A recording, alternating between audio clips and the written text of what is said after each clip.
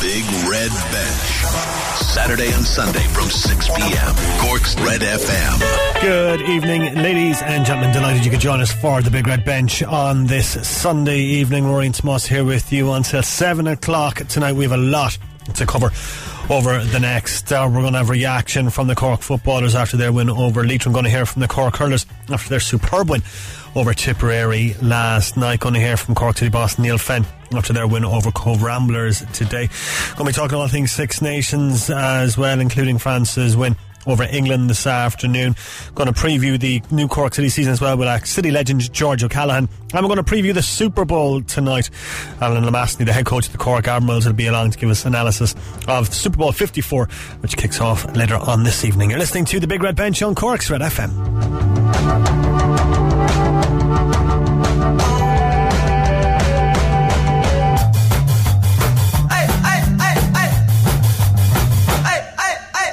We're here until 7 o'clock. If you want to get involved with the show, you can text us 086 8104 106 is the place to send your texts or your WhatsApps, or you can tweet us as well at Big Red Bench. Tonight to be joined as always by Tomas O'Leary. Tomas, how are you? Why did I hesitate there? I was like, will I call him like, an Ireland legend, Munster legend? Will I just call him Tomas O'Leary? No, you forgot. I went with just Tomas O'Leary.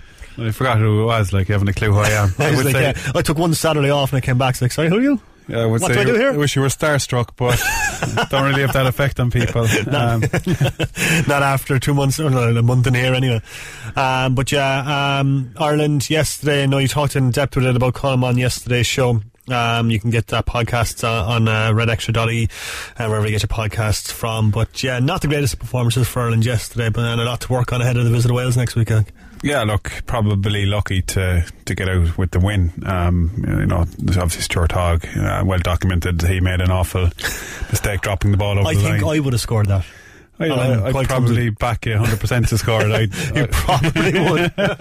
I haven't seen you in action yet. You're bigging up your five-a-side soccer skills. So yeah, my tag rugby skills weren't that hot, so I wouldn't be banking on me at all. But to be fair, you could probably fall over the line and throw a ball down the ground. Was that one of the worst misses you've ever seen? I think it was in a soccer or in a rugby game, definitely. Literally completely unobstructed. Just have to touch the ball down onto the floor and then boom. Especially when it's your captain and he's probably their only world class player. Yeah. It was the literal taking your eye off the ball, wasn't it? Absolutely. And because I was watching it here live with Colm and we were like, oh, and Scotland scored a try in the corner, and then obviously they slow it down, and you can't really believe that kind of he made that mistake. But look, I suppose a lot of the discourse is obviously around Andy Farrell's first game in. Mike Catta's new attack coach, and it's going to be a new Ireland. But to be fair, Josh Schmidt has been intact for 6 years, and the lads have only had 3-4 months to prepare, and that's obviously with Hiding Cup games in between. So it's going to take time for them to get their imprint on this Irish team. There was some signs, the try they scored was a bit different, rather than kind of just bludging their way over the line. It was a bit of subtlety. Ball out the back from Cian Healy to Conor Murray, and a hard line. Ball out the back to Sexton. So look, there is, I suppose, little bits of hope, but yeah, look, it's going to take time. But look, it's a win, and Wales coming to town, the lads will be well up for that. Yes, certainly. We're going to hear from Robbie Henshaw a little bit later on. First though, we're going to get up to date on everything that happened today. Yeah, so to GAA, and the Cork footballers made it 2 wins from 2 in Division 3 as they pulled clear from a Leitrim challenge in the second half at Avantgarde Park. Sean McAdermott today. Kieran Sheehan's goal in the first half, just in injury time, helped the Rebels to 115 to 8 points win. That's the first time since 2015 that they've won their opening 2 National Football League games as well. So very, very positive signs for the Rebels, albeit in Division 3. Oh yeah, but good start. A win's a win is a win, as they say. See Kieran Sheehan after coming on the show last week as well. So any other footballers want a little kickstart as well, come and have a chat with us. Also in Division 3 today, it finished Loud 1-7, Tipperary 11 points, and Drogheda Offaly 10 points, Longford 10 points, and Tullamore. Elsewhere today in Group A of Division 1 in the Alliance National Hurling League, champions Limerick overcame Galway 119 to 14 points at the Gaelic grounds. Waterford were 318 to 115 winners over Westmeath and Mullingar. And in Group B, Clare edged Wexford by 18 points to 15 in Wexford Park. Dublin had the measure of Laois by 418 to 217 at Parnell Park, and Kilkenny were easy 321 to 9 point winners over Carlow and Newwatch Cullen Park. In Division 1 of the Islands National Football League, Monaghan saw off Tyrone 111 to 11 points at Castleblaney. Donegal ran out 3-8 to 7 point winners over Meath and Navan. And in Division 2 it ended Fermanagh 13 points, Roscommon 12 points and Enniskillen. And Clare 11 points, Kildare 10 points and Ennis. In the National Football League, Cork have won away to Tipperary 2-11 to 1-6. That's in the Ladies Football League. Yeah, 2 wins from 2 now for the Cork ladies. A very fast start to them for their league campaign, and fantastic to see Cork sides all winning this weekend. Absolutely. It's good. I know it's early days, but winning is a habit, and I guess you're trying to build a winning culture and competition for places. So look, long may that continue. Yeah, and cracking win for Cork over Tipperary last time. We'll hear from Kieran Kingston in a bit, but just a fantastic performance from the Rebels last night. So things certainly looking good indeed, although, as you say, early stages. Yep, and on to football, and over in the UK it's currently Spurs leading Man City. The debutant Bergwijn with an unbelievable goal in his debut. Cracking goal. In the 63rd minute. The Son Min has gotten the second. Son Heung-min, excuse me, has gotten the second there just a couple of minutes after that. So they're now leading Man City by 2-0. And the most important thing there is that Liverpool will now be 22 points clear of Manchester City with the same amount of games played, with just 13 more games left. So 39 points to play, but 22 points clear. It's a sensational lead, and that Liverpool team are sensational. They are a machine, but this win has to be the final nail in the coffin for Man City's title hopes. Yeah, no, absolutely. I think even Liverpool fans at this stage will have to admit that the league is over. As much as they don't want to jinx it. Yeah. So look, Burnley and Arsenal as well earlier today finished scoreless, and Peter Smith was watching this one. Burnley 0, Arsenal 0. Burnley had lost their previous 11 fixtures against Arsenal, but could and should have won this one following a second half bombardment of crosses and headers. Jay Rodriguez came desperately close to scoring when his volley came back off the underside of the bar, but the ball didn't cross the line when it dropped. Arsenal's Pierre-Emerick Aubameyang normally scores against Burnley, but uncharacteristically passed up 3 decent opportunities. Full-time, Burnley 0, Arsenal 0. And Arsenal boss Mikel Arteta is taking the positives from this game. I was very pleased with the first 15-20 minutes, the way we came out, the way we controlled the game, the opportunities that we generated, and we were on top of the game. I think we had the chances to score 1 or 2 goals in that moment, and when you do that, after here is always difficult. After 20-25 minutes, we start to give some sloppy passes away. And to Scotland, and Celtic are now 7 points clear at the top of the Premiership. They extended the lead over Rangers with a 4-1 win over bottom side Hamilton, who had Jamie Hamilton sent off in the first half. Manager Neil Lennon tells Sky Sports News that his team did well to remain patient following the red card. Second half was a case of breaking them down. They defended heroically at times, but once the second goal went in, that was the icebreaker. And locally, Cork City have beaten Cove Ramblers in a pre-season friendly this afternoon. 2-1 is how it finished in Mayfield.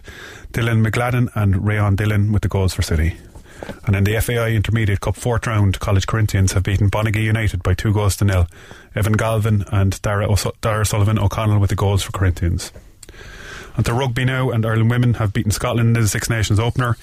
18-14 is how it finished there in Donnybrook. And as we mentioned, France have beaten England by 24 points to 17 in the men's Six Nations in Paris. Charles Olivon scored 2 tries for the Blues, who withstood a late onslaught to win. France looked alright, didn't they?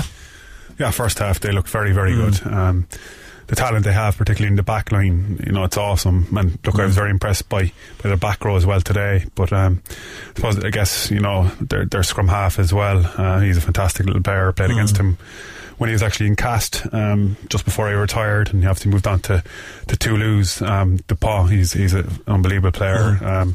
So look, if they can continue that rich vein of arm, they'll be definitely contenders for the Six Nations. England, I suppose, a bit stunned, by the ferocity of the French attack in the opening stages of that game. They fought back well in the second half, and you're thinking maybe there's a chance here. Johnny May scored a try that was very soft from a French perspective as well. Yeah, to be fair, Johnny May, 2 individual tries really, 2 class finishes from his point of view. Particularly his second one though. He had no right to score that second one. beat about 4 defenders. Question mark Sean Edwards, the new French defence coach, won't be happy with that. Was coached by him in London Irish for a bit as well. He's a fantastic coach. You know, he'll bring a bit of toughness, mental toughness, and obviously organisational flair to that French team. But yeah, England kind of got on top in the scrum with about 20 minutes to go and had opportunities to maybe level the game, but I think France really deserved to win overall. But probably crazy in the build up to the game. Eddie Jones was saying that this young French team, you know, wouldn't have ever experienced this physicality and brutality that England were going to bring.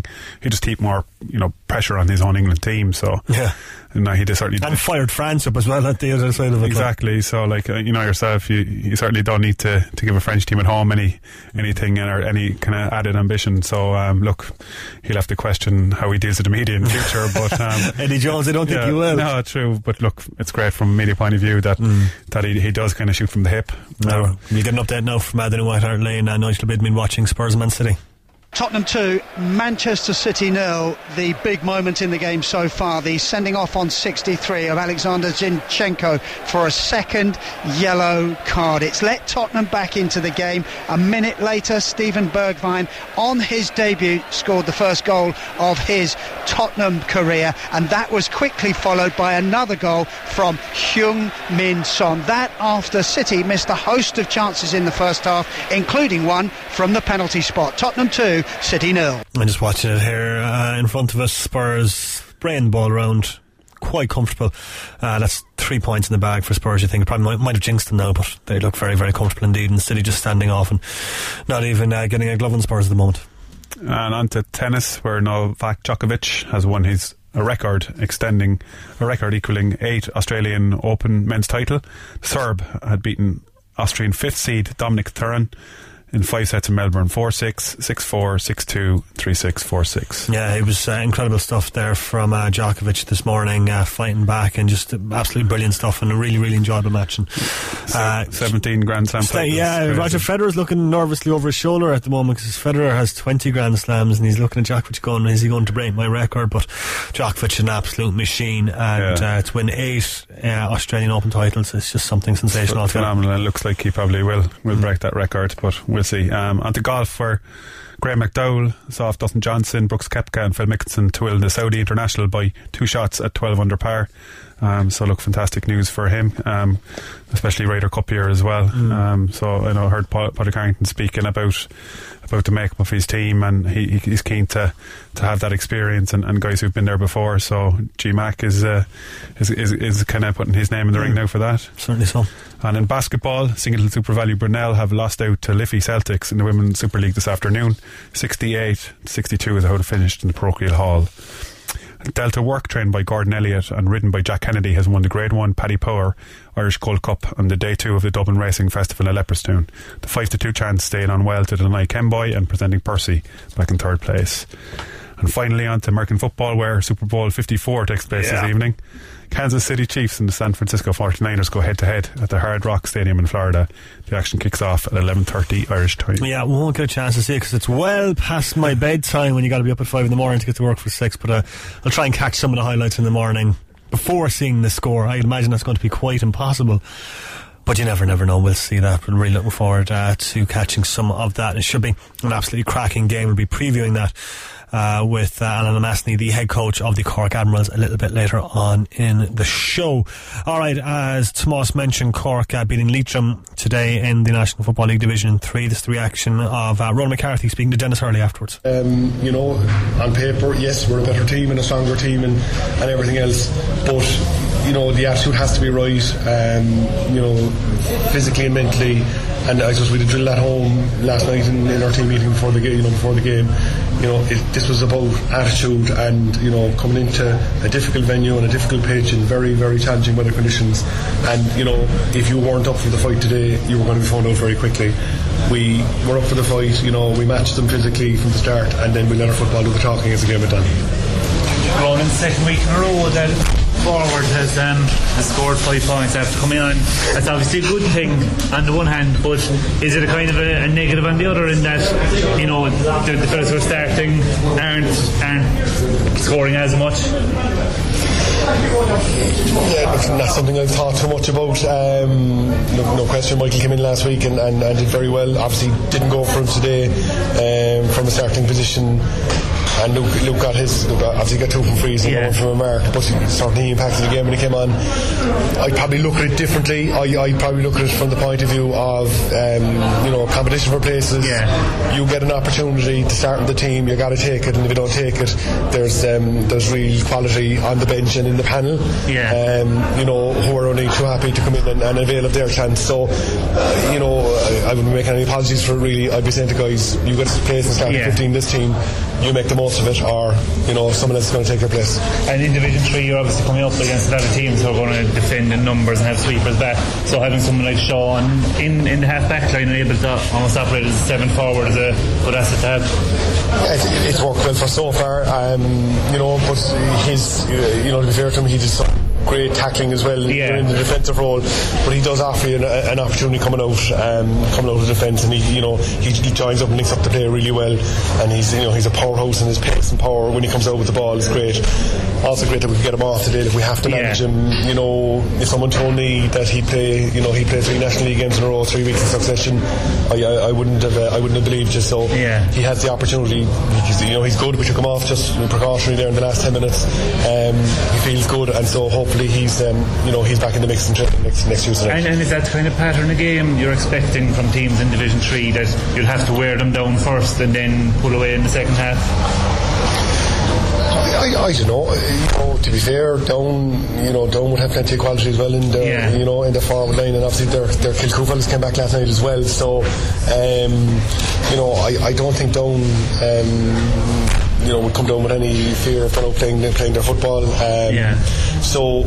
But I do think the way the game has gone, lots of players, including Dublin and Kerry, or lots of teams I should say, get men behind the ball, and when they do, you have to be patient and keep the ball and make sure you don't get turned over. So regardless, we keep trying to do that. And is there anyone back next week who wasn't available today?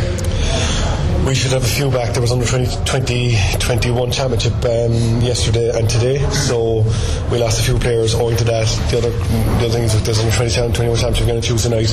There is the French Cup final on Friday. So look, you have a guy like Cahalamani who's playing today. He played on Thursday. He's playing today. He's playing next Tuesday. He's playing next Friday. It's quite unlikely that he'll be available for our game next Sunday. 5 games in 10 days. If we were to include him in the whole match, and I suppose we have to do the right thing by the player. So what we'll do is that we'll gather the bodies back, get them in tomorrow for recovery, see how they are. But we should, in principle, have Paul Ring, who started the last night. Cormac Hanlon came on. Damien Gore should possibly be available, but again he's playing on Friday.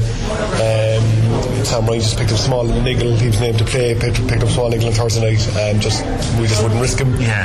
So look, we should be a bigger pick next week. Having taken 4 for 4 in terms of points, have you lessened the pressure on yourselves going forward? You said last week 10 is the target. Do you think that'll get you up? I'd be certain 10 will get us up. I know some teams got up on 8 in the past, right? Doesn't happen too often. Some teams have not gone up on 9, but I don't think anyone has ever not gone up on 10. So that should get us up, and it brings us closer obviously to that magic 10 number. But the other thing here is we must look at the next obstacle ahead of us and do it week to week, and do it in blocks. And the block of the first 3 games here now, we've 2 of them played. We're going to week 3, home game, we're going well, plenty of competition for places in the team. A good team coming down to play against us next week, but we should be really up ready for it. That's Ronan McCarthy speaking after today's win over Leitrim. 2 wins from 2 now for the Rebels, and as you heard him mention there, next up it's Down coming to Páirc Uí Chaoimh next Sunday afternoon at 2 p.m. But he mentioned a target 10 points to go up. He's got 4 already. I don't think he could be happier, I suppose, with Cork's start. Yeah, look, I think it's great, and the list of names there that he reamed off that were unavailable as well. Obviously looking at developing a lot of strength and depth. So probably the relegation, obviously no one wanted it last year, but it's probably given him a bit of comfort and a bit of I suppose, ability to trial a few things, and you're not going up playing against the top teams in Ireland with respect, so you can look at lads and give lads a chance, and develop towards the championship this year, but towards being in a higher division next year. So seems positive, all in all, for Cork football. And you, Kieran Sheehan, on the show last week. If you missed that, it's a really, really good chat. You can get that on the Big Red Bench podcast. But he certainly hit the ground running today. A goal today just before half-time really killed the game off. Yeah, what I kind of took from it was that he's in a really good place mentally, just really enjoying being back home in Ireland, and settling into a new job and loving being back playing GA with his club and with Cork. So when a guy is happy, and I guess the pressure of contracts and professional football is gone, he's just kind of, he's still only a young man, so hopefully he'll have a few years left in the Cork jersey yet. So yeah, it's great to see him back flying in Cork colours. Yes, certainly is. So long may that continue. Into time added on at the New White Hart Lane. 5 minutes to be added on. It's Tottenham's leading Man City by 2-0. Last night Cork beat Tipperary 224-125 in an absolutely cracking game down in Páirc Uí Chaoimh. I had everything, really, really top-notch hurling last night, but a win for the Rebels, their first win of the campaign. Going to hear now from our boss Kieran Kingston. We're very happy with the performance and I suppose the effort that our lads put in there. There was great honesty to it. There was a great attitude to their play, and I think that's something that obviously we needed to bring. We were welcoming the All-Ireland champions to Cork. Serious team. As every team is in this league, is hugely competitive, and look, of course, we're delighted with the win on the back of that performance. Yeah, look, they have to be assessed. Aidan's a quad issue, Tim is an ankle issue, we don't know. It was a bit of a challenge, I suppose. That was one of the most pleasing things of it, that we lost 2 key players. Aidan and Tim were going really, really well. We lost them in the first half and we had to adjust, which we didn't expect. Obviously in the first half we'd have to make changes like that, and we had rested a few students, as everybody knew, and we didn't anticipate that we would have to bring them in as early as we did. So that kind of, I suppose, upset our changes, or our proposed changes, or planned changes. If there is no real plans, we have to see how it goes. But I was delighted with the way the lads reacted to that adjustment, losing a centre back, losing a wing forward, and the change was seamless, and I was very pleased with that. Some good individual performances again. Robbie O'Flynn had a very good game. He did. Robbie worked really, really hard. He got an opportunity tonight and he took it, and I was delighted with him. And there was many others. I suppose when you're making changes, sometimes you're making changes to a team, and people might question as to why you're doing that. But obviously you're trying to win. You're trying to give guys an opportunity. But I would be of the belief that any time 15 players take the field with a Cork jersey, then I expect them to be competitive, and I expect them to put in a performance, and that's what we're trying to grow to. I'm not in the habit of individualising players. I think this is a team game. We played 19 players tonight, and each of them did their job. And the next night, it might be some guys might play better than others. But look, we had 2 guys tonight coming back from long-term injuries, Colin Spillane and Alan Cadigan, and they got some game time into them. It was great to see that, because Alan hadn't played in 6 months, and Colin had a bit of time all right during the Munster League, so to get another game into them was great. Performance-wise, Kieran, obviously work rate was at a high intensity compared to last week. Yeah, it was. Yeah, we're happy with that, and look, we're not a bad team because of last Sunday, and we're not a brilliant team because of tonight. It's one game. That was one game. This is one game, and it's no more than that. It's a league game in 1st of February.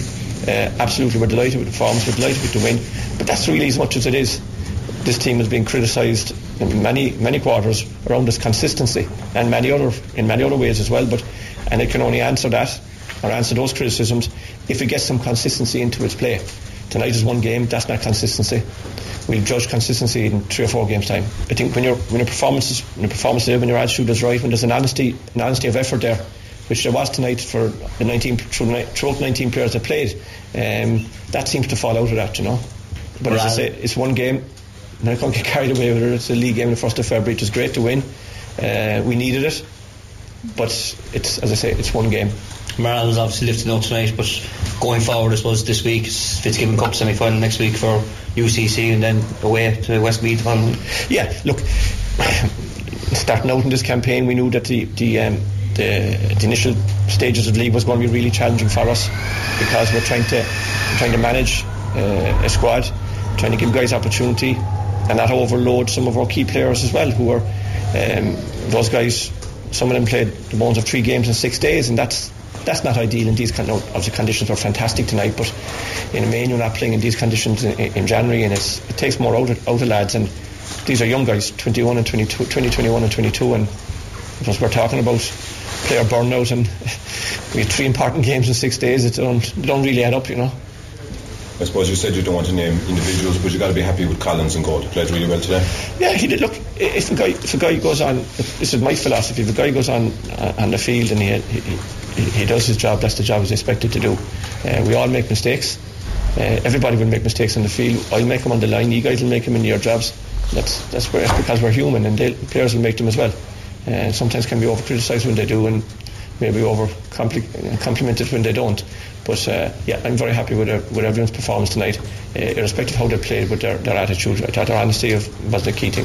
It's Kieran Kingston there speaking after last night's win over at Tipperary. It's just over as well, and at the new White Hart Lane, Tottenham beat Manchester City by 2 goals to 0. That surely by now has the title to Liverpool. We get a full-time report on that one in just a bit. But the Cork hurlers last night, Tomas, showed flashes of excellence, looked really, really solid, performed very, very well. A fantastic win, some great performances. We heard Kieran mention there Alan Cadigan, just back from 6 months out injured. First game in 6 months, played very, very well last night, showed some real flashes of just how good a player he is. So overall, a very good night for Cork. Yeah, look, I think especially with the credit Páirc Uí Chaoimh and the ground staff too, particularly for this Cork team, it really suits their style of play when the sod is good and the pitch is incredible, and it suits the likes of Cadigan up front. Cork's forwards have over the last maybe 5-6 years, they've generally been very, very good. They've it's kind of, the back line is questioned, and look, Robert Downey there going in full back the last few weeks, even against Waterford, when the team in general struggled, he looked good that day. He's only 21, but he's looks like he could be the answer at full back. And I suppose even Damien Cahalane has been freed up going out to half back. Yeah, Patrick Collins was mentioned in goal. He made one unbelievable save, but I thought his puck outs were maybe a point of difference. He was pinpointing with his puck outs, picked out players on occasions, which led to scores. So, and the save he made just before the Tipperary penalty last night was sensational, point blank range, crazy. Full stretch, brilliant save. Because I'd heard a lot about this guy. I've seen a little bit of him, but a lot of guys were pushing for him to get a shot, and obviously challenge Anthony Nash in goals. So it's great to see that competition, and hopefully that'll raise Nash's standards now as well. So all on a positive, my own clubmate Robbie Flynn as well, he scored 1-3, great goal, and look, he's a guy who's speed to burn. So like I said, a good night for the Cork team, and they needed it as well after losing last week. Going away to Waterford and probably a poor performance. Home game against Tip, I know Tip had arrested probably 1 or 2 lads, but you still got to go and win. Cork had a lot of changes, so it's kind of illustrating that there is a strength and depth kind of starting to form in this Cork team. Yes, certainly. Signs looking very, very good for Cork. I don't think anyone's going to get carried away though after one league win over Tipperary in February. I think they might as well give us Lee McCarthy now. Start booking the hotels, lads, for the All-Ireland final. Alright, going to hear now from the Cork camogie boss, Paudi Murray, after their win yesterday in Páirc Uí Chaoimh. Fantastic win for the Rebels. So going to hear from Paudi Murray now. I always thought that if we got the ball into our forward line, that particularly inside, that we had to beat them in there, and probably some of our striking in the first half probably was a bit slow, so we'd have to speed up on that. But look, very young team, average age of the panel is 22, so we're starting to rebuild. Normally that probably takes 3 years, so to come down here and strike 118, we'd have to be happy with it. 5 ahead in at the short whistle. What was your message to them? I just stick to what they're doing. Probably tighten up a small bit in defence. We were probably open once or twice at a goal chance. So just probably get a small bit tighter, but just keep doing what they were doing. I suppose in the early stages then of the second half, like Waterford were coming at you in waves, and your goalkeeper had to make a good save, and there were a number of chances that went wide, but you were under pressure. Yeah, we were. I suppose we lost our way a small bit around the middle third, I suppose. But like Aisling has done nothing with the last 3 weeks in that she had a rib injury, so she ran out of a bit of steam there. So our fitness levels probably aren't where they should be, but look, there are things that we have to work on. Obviously it's great Aisling Thompson back again, a wealth of experience. Yeah, look, particularly with the team we have at the moment, and she's training well at the moment, so just hope that she can put on a good year. Paudi, I suppose over the last couple of years there are people who were complaining that camogie lacked physicality. There was a couple of hits there tonight that would do justice to the men's game. Yeah, but look, overall, and I don't want to talk about this referee, but I'm very frustrated. I don't think anything has changed. If you judge our semi-final last year against Galway with this outside there tonight, I'm just absolutely pulling my hair out of my head at the moment. I just don't know where to go with the whole setup. And what would you like to see changing? Just one word: consistency. And I think that's the key thing, consisting with refereeing. We'll go next week, it'll be something totally different. Nothing has changed in my mind. I'm just absolutely going away out here with frustration. What was it particularly about tonight that you were frustrated with in terms of decisions? I think that you're getting a free once and then you're not getting a free the next time. Inconsistency. We got blown for striking a ball outside the large square, and it went on for the night at other times. So if you're going to do that, let's have it, and blow it continuously. I'm just, some were hits, yes, absolutely, some were not, and blown, frees given against minimum contact. So I just don't know where to go. It's very hard for a management team to sit down in front of a team and try to advise them in the way they should play, because it is just nonsense the way things are going. I go to the semi-final last year, put that up against what we had there tonight, and they're two different games. Yeah, it's Paudi Murray there, Cork Camogie boss, speaking. Last night after their win in Páirc Uí Chaoimh, a good win for the Rebels last night, but Paudi has been beating this drum for a while about the inconsistency of refereeing in the camogie. He got it again last night. You could hear the frustration just kind of bubbling over in his voice there. Yeah, you can, and look, he'd be, I suppose, experienced it week in, week out, dealing with referees. Look, it's a bugbear of coaches in every sport and every game, whether it's Premier League or whether it's listen to Mourinho there or listen to rugby players or whatever. Like, fortunately, referees are human and they're not going to get it right, but it's probably an easier way would be just to implement the exact same rules for hurling as camogie. And because I think he's mentioned that before, and I think a lot of managers across the country have mentioned that it should be refereed the same way. Yeah, I think that would make it a lot easier for referees and fans and coaches then to get a easier understanding, players as well. So look, if you can kind of implement that whereby same rules, then hopefully things might improve and he might be a little bit less frustrated.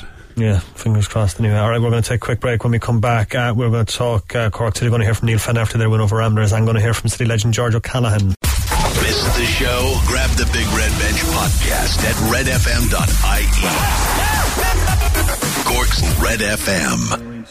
Ruairi and Tomas here with you on the bench until 7 o'clock. Full-time report from White Hart Lane. Tottenham 2, Manchester City 0. This game was packed with incident. In the first half, City hit the post and had a VAR penalty saved before the key moment. A red card for City's Zinchenko on 63. Spurs then scored two quick goals. New signing Steven Bergwijn on his debut volleyed the first, and Heung-min Son drove home the second. Spurs move up to 5th in the table. Tottenham 2, Manchester City 0. Well, you're the Spurs fan on the Big Red Bench. How happy are you with that? And how happy are you with Jose Mourinho and the work he's been doing recently? Not very happy with Mourinho, but obviously it's a great win for Spurs. I suppose you're moves up the table now to 5th, and trying to obviously get into the top 4 for Champions League football is key. Just in terms of revenue, particularly with Daniel Levy at the top. He doesn't like spending money at the best of times. So if we're not in the top 4, I'd say good luck. But look, Mourinho, I suppose he ekes out results, and to be fair, he's brought on a debutant there who's scored a cracker. I know there's probably a bit of criticism about how he's handled our own Irish kind of superstar. Hopefully next big thing. He's not allowed to be loaned out now because he has to qualify to be an English qualified player if he stays for a 2-year period or something like that. Try Parrott. So look, I guess Marino's just looking after his own scenario there, but look, good one for Spurs, but it wouldn't be overly happy overall. Yeah, I'm sure Liverpool fans are celebrating this evening anyway after that result. Alright, Cork City, as you mentioned at the top of the show, they defeated Cork Admirals in a pre-season friendly today, held up in Mayfield. Dylan McGladen and Ray and Dillon with the goals for City. Going to hear now from boss Neil Fenn speaking to Cork City FC.ie afterwards. Yeah, it was a good performance there. I thought it was difficult conditions. It was what you'd expect from a pre-season, for what I want from a pre-season friendly anyway. A good game against a good opposition. Difficult conditions with the wind, and obviously it's on an all-weather pitch, is not ideal, but we passed the ball well, created a good few chances, scored some good goals, and still work to be done obviously, but happy with the result, happy with the way we played. We've got a good bunch of players there. They're all around about the same age, so it's good in that way. They all get on so far, and it's how you play on the pitch together in the units and getting partnerships and all over the pitch, and they seem to be doing that quite well. And I thought there was lots of good play today and lots of good performances and hard work. And albeit it's a friendly, but Ray and Dillon getting a first goal, it's obviously for a striker important to get off the mark as early as possible. So good. Yeah, exactly. He did well today. Held the ball up well. Obviously, he got a goal as well, as you say, for a player. That's always good. And obviously Dillon as well, getting on the score sheet, and probably should have had one or two others as well. So no, really, really good. So we're moving to the final week of pre-season now. Yeah, so we'll have a day off tomorrow, and then we'll train during the week, preparing for those two games, but really preparing for the start of the season. So the one friendly and the Monsignor Cup will be good games again. Longford are a good team, and Mayfield will be difficult to beat as well. So it'll be really good games for us leading up into the season. Yes, Neil Fenn after today's win over Amber's. Next up for City, as Neil was mentioning there, friendly against Longford at the Cross next week, and then Mayfield, that's next Saturday, and then next Sunday is their final pre-season game. They take on Mayfield United, as Neil said, then before the opening game of the season happening on February 14th as they take on Shelbourne at Turner's Cross, which should be a cracking occasion. And fingers crossed, I suppose City can get a win in the opening game. Like, to get a win with that young squad that Neil Fenn has in that opening game is going to be absolutely huge. Yeah, look, I suppose you spoke to him probably 3-4 weeks back, and he was very happy with the squad that he seemed to be assembling. Obviously, there's restrictions in terms of finance and how much he can actually spend attracting players, but he was happy with the calibre of players, and I suppose the youth of the group he seemed to be enthused by. He was kind of ambitious in the football that Fenn wants to implement, and I know Cork City fans traditionally love to see some football played down at the Cross, so hopefully, there's obviously there mightn't be many big names yet, but hopefully one or two of them might turn themselves into kind of folk heroes like the likes of Georgie O'Callaghan and these guys. Yeah, Georgie O'Callaghan could certainly play a bit of ball back in the day. He called into me earlier in the week to look ahead to the new season and maybe look back at some of his own career as well. Alright, the new League of Ireland season is just 2 weeks away. Delighted to be joined by Cork City legend George O'Callaghan to look ahead. George, how are you going? Very good, thank you, Roy. Nice to be back. It's great to have you in here. It's been a couple of years since you've been in here. Yeah, strange coming back in. And we were talking as well just before we came on air, City's first home game is against Shelbourne at home. Your first game for City was against Shelbourne at home, 2003.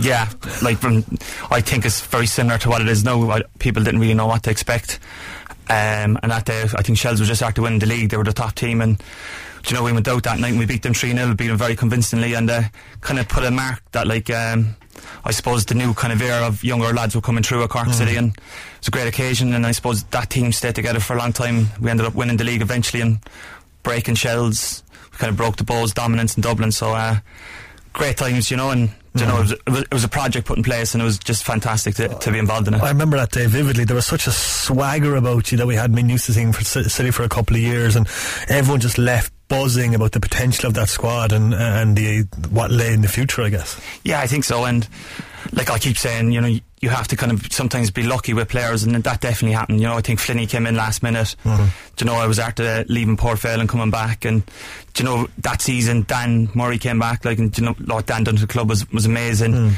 and we had a nice little bunch of players, and I think we were kind of lucky then in the sense that all the younger lads come in, but we still had Decky Daly there and Stephen Napier, and kind of with them around you kind of knew what was needed to be a Cork City player and their kind of guidance, and then I suppose the youth coming through, and none of us knowing what was going to happen, and it just all clicked, and we were just very lucky that it created a great team, a team that I think will always be remembered. Yeah, and beating Shelburne is always good.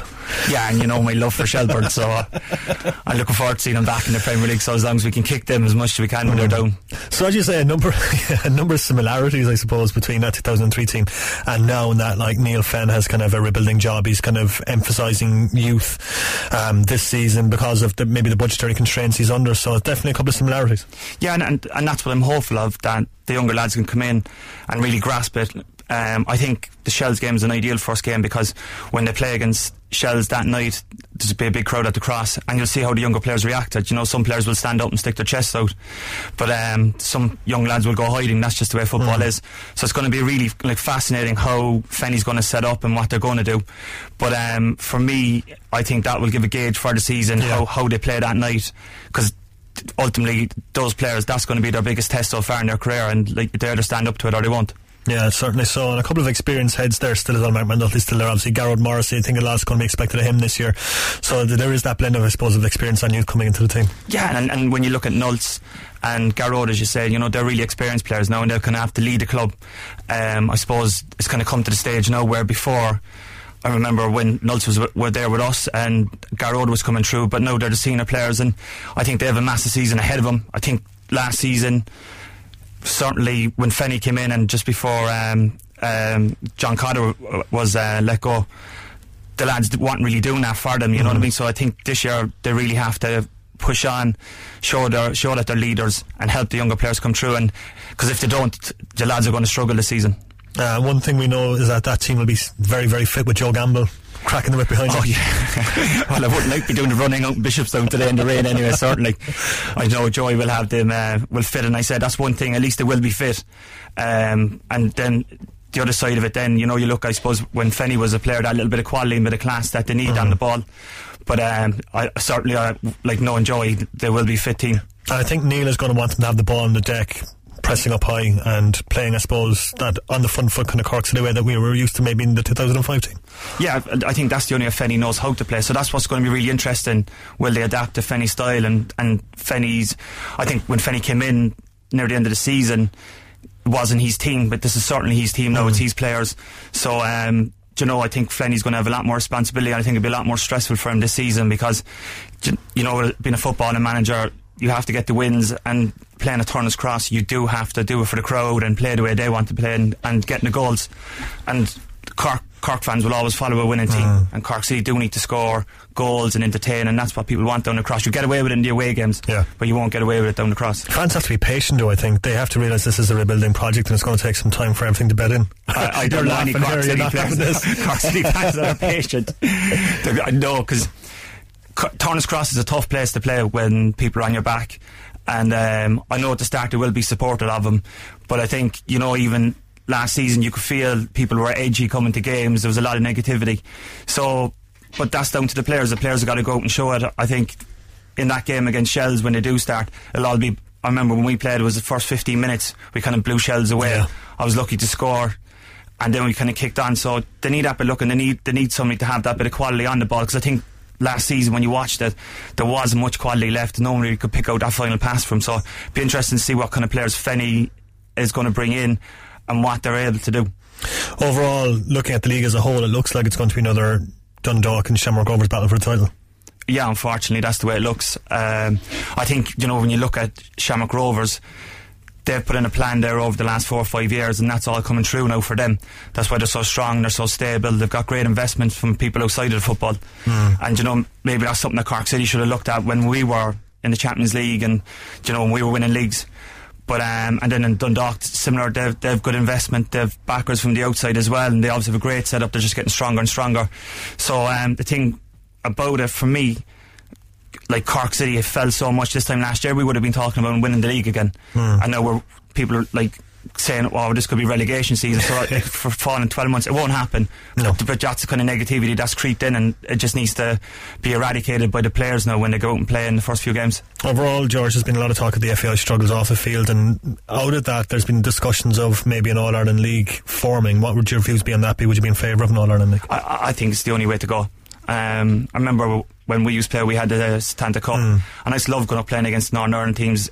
It's exciting because I think it can get repetitive playing the same teams, in a 10-team league all the time, so I think that's the only way to go, whether they do it or not. Like, obviously the FAI is a shambles at the minute. I think bringing in Niall Quinn now and Brian Kerr, I think things will change slowly, but in the mess that they're in, like, how long is it going to take them all to sort out what they need to sort out? The FAI has never really cared about the League of Ireland, though, has it? No, the FAI never cared, and I've always said it never really bothered me, the FAI. Like, I think sometimes when you play in the League of Ireland and you're neglected so much, you actually kind of become even a bit bitter towards the international team, because you realise as a player no one cares only about the international team. So, and it's very difficult when you play in the League of Ireland and you're trying to, it's a living for people and it's your job, and you realise that the top organisation don't care. I think what the John Delaney said, it was like a problem child, like who would ever say that about a league that we're running? It's terrible. It's incredible. Overall, George, how do you think City will do this season? How will they fare? Well, do you know what? When you talk about Dundalk and Shamrock Rovers, they're not world beaters. And I said that when we beat Dundalk near the end of last season. Like, it's not as if we're playing Arsenal or Chelsea's here. I think if they can get a team in that are going to work hard, have a good structure, good defence. Obviously, we've lost a couple of defenders, like O'Connor going to St Mirren, or like Conor McCarthy going to St Mirren is a big loss for them, because he was top goal scorer last year with 6 goals. That's his last year. Centre half is top goal scorer, yeah. But I think realistically they should be aiming for the top 4, because it's Cork City at the end of the day. We're the biggest crowd, or the best club in Ireland, so I think they kind of have to aim high. There's no point in coming in and saying, oh, we want to do this and mid-table. I don't think people would accept that anyway in Cork. Last year you kind of came back to the club as a fan, watching matches for the first time in a couple of years. How was it being back, I suppose, watching City? I know, I love it, and it's just great getting that buzz when you're walking down on a Friday night. I could bring my little son Rocky with me. Is everyone shouting, Georgie, Georgie? Yeah, no, it's funny because the older people do, but the kids haven't got a clue who I am. So, and the dads are trying to explain to their kids about me, then it gets a little bit embarrassing. Here, look. Yeah, so no, it's really nice, and I have great memories of Cork City, and they're great. There's great people out there working as well. I put a lot into that club, and I love Friday nights. I really can't wait for season to get back on. It's as I say, it's a nice little buzz. You pick your little son up at school, and then it's like match day again, ready to go in to watch the lads in the cross. So I really can't wait for the season. And off the field, George, you've undertaken a massive undertaking, I suppose, with Anytime Fitness, which is a new gym opening up in Ballincollig. Yeah, no, it's really exciting. It's something that I wanted to do for a good few years, is to be involved in the gym industry. So I'm lucky enough I got a chance now with this new gym, 24-hour gym set out in Ballincollig, and it's kind of the way I wanted the gym to be. It's going to be like classy. It's more of a health club feel. It's for anyone, so people don't feel intimidated coming into the gym. It's not all about athletes or anything like that. It's for people that want to come in, lose weight, and just have healthier living and lifestyle. And it's a lovely kind of business to be in, because you can see the results and you're helping people. And I'm just really delighted. We're open now start of March, and it's going to be. I think when people come in and see it, they're going to realise what an amazing kind of cool kind of gym it's going to be. And being open 24 hours as well, it really helps people on shift work and people with unusual working hours as well. Yeah, and that's the thing. And when I speak to people, we obviously have big companies next to us like VMware and like even the Gardaí, people like that. When they come off shift, the gym's open 24/7. The security cameras everywhere. We're basically the same as every other gym, but we've got like the top of the range security, and it's there for that. And it's worked in Dublin with the 3 lads, or with the 3 gyms up there that with lads are running, and like regarding safety and all that, like there's 4,500 Anytime Fitnesses around the world.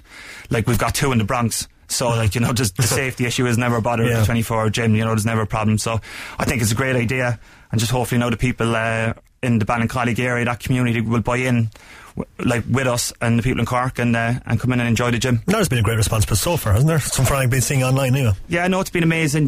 We put out the first band of sales on Monday, and we were sold out within an hour. So and that's why I say, all our we've got like virtual classes with 2,000 on the app. There's 2,000 classes, and that people, if they want to go in and do their own classes in their own little booth. All our showers are individual. You have your own little bathroom and mirrors and all that. So it'll be something really different in Cork, and do you know me? I always like something different anyway. Yeah, exactly. So hopefully it will work, and I've no doubt it will. Yeah, and people can find you online, Facebook, Twitter, Instagram. Yeah, we're on Instagram, on the Facebook, the whole odds Anytime Fitness Ballincollig, and they can see the plans and see what we're doing. George, best of luck with it, buddy, and thanks a million for coming in today. No, thank you, Rob. Yeah, great to have George O'Callaghan in studio to look ahead to the new season. Best of luck to him as well with his new venture. Looks like he could still do a job for Cork City. Looks super fit.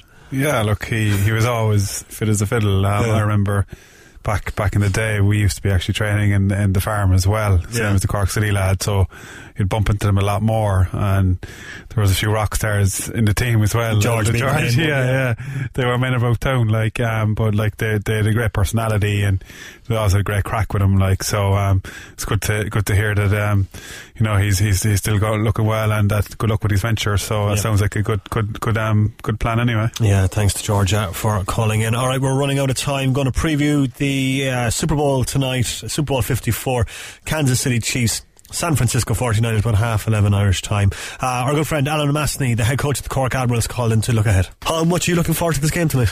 Very much. This is going to be an exceptional game. We have two really good teams, high-powered offences, good defences. It's what you want to see in the Super Bowl, really. Stylistically, I suppose, how do they compare and contrast?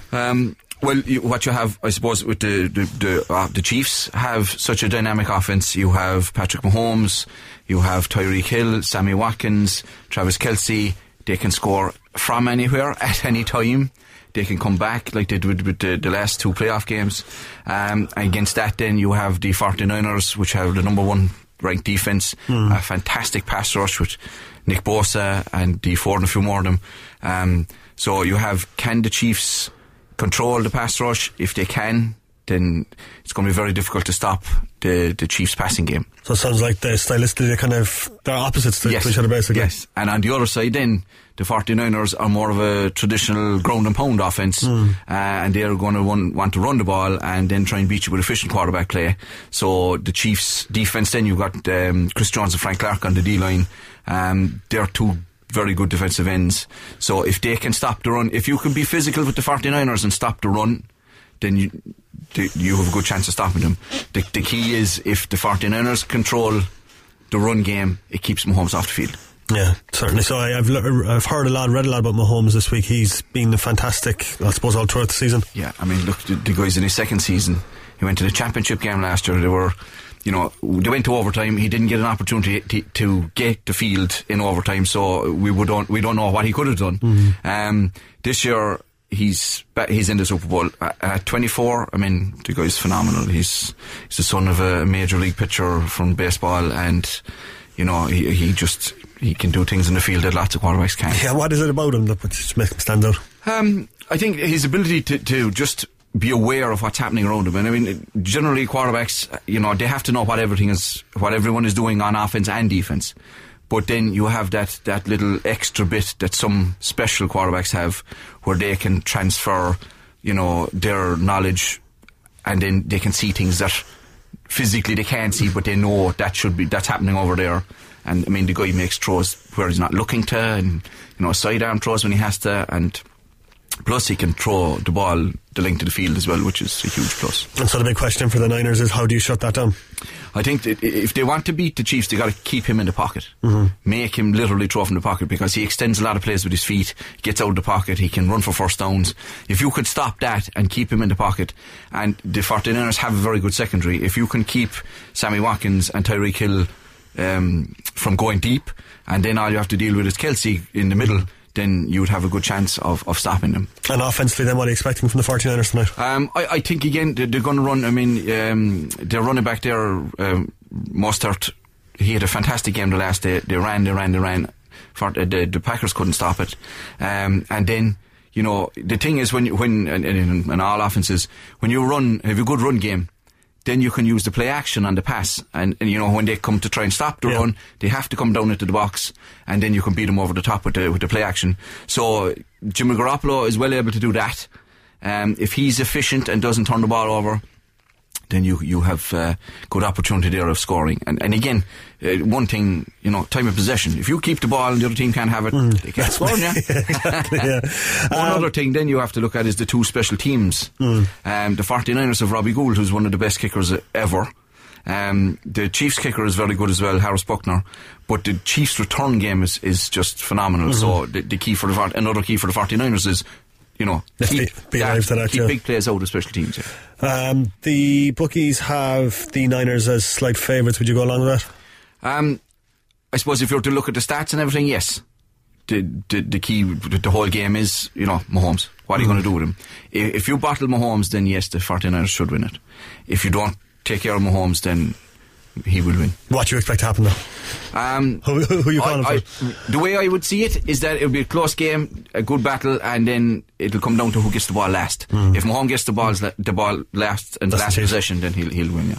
Excellent. And you've got your big Superbowl parties tonight as well? Yeah, Superbowl party tonight in the East Village, and time from 8 o'clock on we'll have raffles and late bar. It's always a good night. Yeah, we've it's a good crack. We've good big screens there. It's always a great night for the lads, and when they come down watching football and get to know the team and everything. Down the East Village from 8 o'clock, so East Village at 8 o'clock tonight, yeah. And you're back in action now as well. The last time you were here, you were looking for big offensive defensive linemen. Did you get some? Yeah, we actually got one or two lads.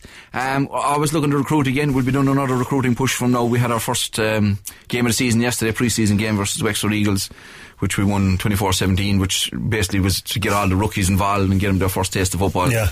So we've got kind of 6 or 7 weeks now of a next training step up, and we'll have a rookie camp and rookie day in the middle of that as well. Our first game then is on the 15th of March. It's not too far away, so really. Yeah, and our first home game then is against Limerick in Cork. That's fantastic. On the 29th of March. So I'm looking forward to it. And, so far, so from yesterday, the signs were good anyway. That's all you want to hear. Alan, always a pleasure, buddy. Thanks for coming. Thanks very much, boy. Take care. Yeah, it's Alan Lemassney, the head coach of the Cork Admirals, looking ahead to tonight's Super Bowl. The San Francisco 49ers going up against the Kansas City Chiefs. It promises to be a fantastic game. Kicks off at 11:30, a little bit past my bedtime. You going to sit and watch it? I won't step and watch it, no. Too small, he's to bed now. But interesting to hear Lemassney talk about it there. It's great to hear about his knowledge. I wouldn't have a clue, talking about special plays and quarterbacks being in the pocket, and Mahomes, he sounds like a character from Police Academy. So yeah, my knowledge of American football wouldn't be the best, but no, I definitely catch the highlights. Yeah, I haven't seen much football this season, unfortunately, but I always enjoy checking out the Super Bowl. Kicking off at 11:30 tonight, probably won't see a lot of it live. Going to try and catch the rest of it then tomorrow morning. Used to be a big 49ers fan when I was a kid as well. So I'm hoping the 49ers win tonight. That's my tenuous connection to tonight's Super Bowl. Did you have a jersey or anything? I do have a jersey, a San Francisco 49ers jersey at home.